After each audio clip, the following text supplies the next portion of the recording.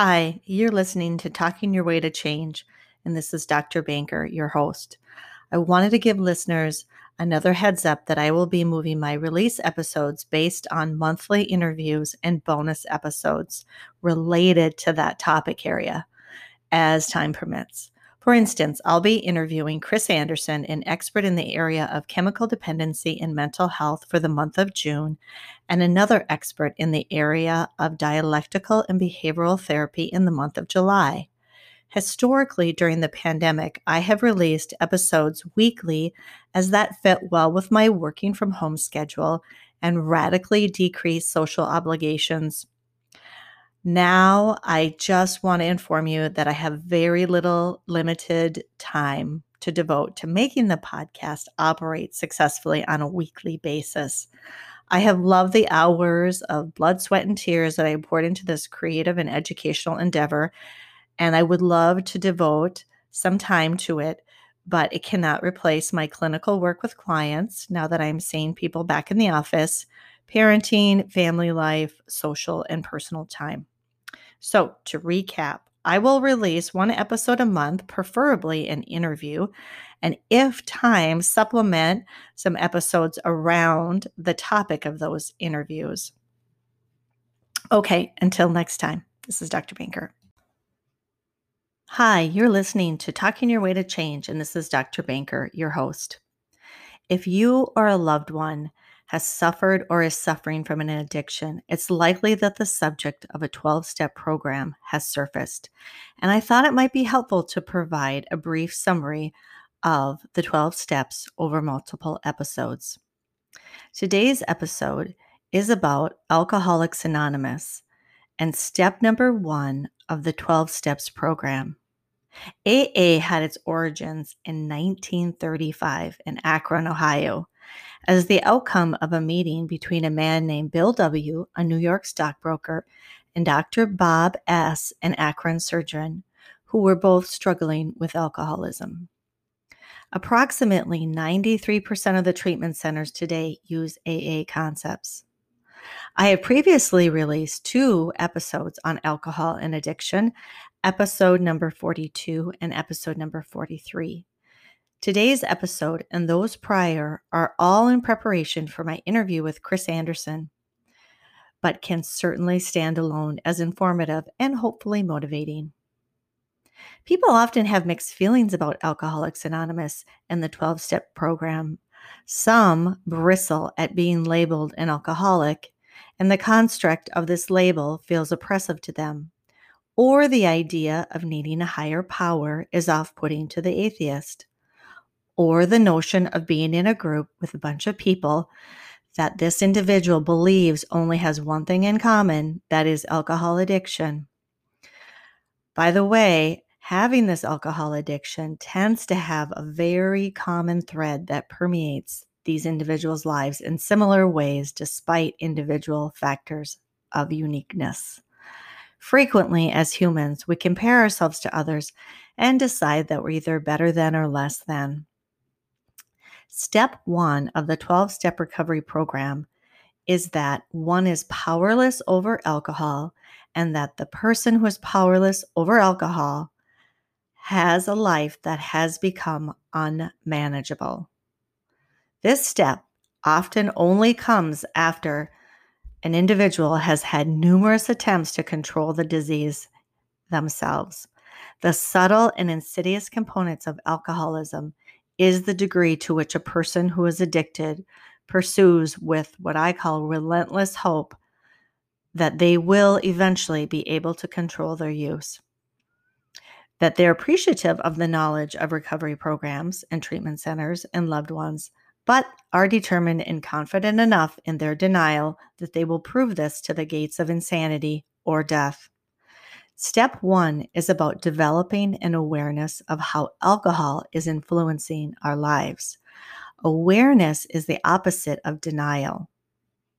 That whatever addiction is that we are lost to, we are lost to the ability to consistently choose whether or not to engage in the behavior or not. Note that I said consistently, as oftentimes people can white knuckle it and struggle through and sustain the behavior for a time period as an attempt to control the behavior, but find themselves back using again at an uncontrollable rate. Admitting that you cannot control a certain behavior is not giving away your power. Paradoxically, it is actually arming yourself with the resources needed to manage your life. This is about choosing your battles and knowing the difference between what you can and cannot control. Here are some signs that your life has become unmanageable from Stephanie S. Coven's book, A Woman's Way Through the 12 Steps. She lists, I can micromanage my life to avoid feeling empty, anxious, or worthless. 2, I start the day committed not to drink, but by midday, I've lost track of how much I've had to drink, or I've lost track of how much time I've spent thinking about my next drink. I'm embarrassed myself in public. I've lost my relationship with X. I've lost X. My feelings are in an uproar much of the time. I'm numb most of the time. I live in fear that my carefully constructed world will fall apart. And then she just has a fill in the blank with others. As a clinician, I think AA is an invaluable resource, but suffer no illusions that it is psychotherapy or capable of treating mental illness or trauma or relational dynamics. But in terms of having an organized recovery support system available to people over the course of their lifespan, and at this point free, is essentially treating an illness that is susceptible to relapse in all stages of recovery. And I will leave a citation for a meta-analysis in terms of what the research has proven about the 12 steps.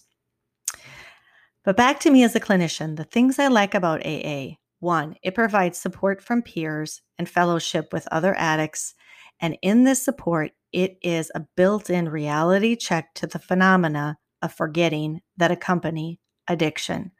It reminds the members, oh yes, that they too once tried to control their use and their lives became unmanageable and they were powerless to stop. Number 2, attending AA is free and one can find a meeting in every city on every day of the week. 3, by attending AA, you learn how others are applying the principles in their own lives. You can get guidance in how others are changing destructive behaviors and thought patterns. 4, you are acknowledging that there is a spiritual component to our lives as a human being. And number 5, you are creating a new life-improving experience by being with others and thus developing new neural pathways in your brain. Okay, I'm going to go ahead now and list the 12 steps of AA. Step 1, we admitted we were powerless over alcohol, that our lives had become unmanageable. Step 2, came to believe that a power greater than ourselves could restore us to sanity. Step 3, made a decision to turn our will and our lives over to the care of God as we understood Him.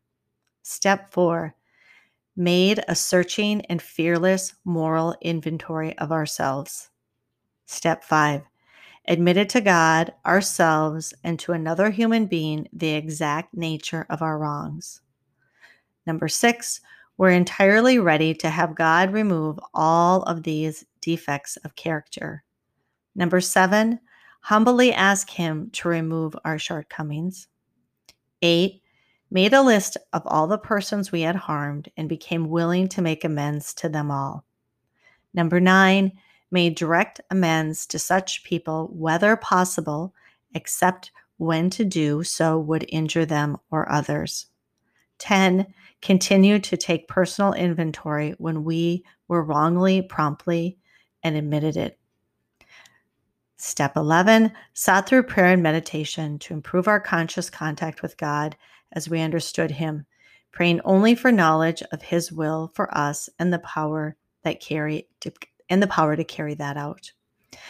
Step 12, having had a spiritual awakening as the result of these steps, We try to carry this message to alcoholics and to practice these principles in all of our affairs. Okay, just some background on the 12-step program.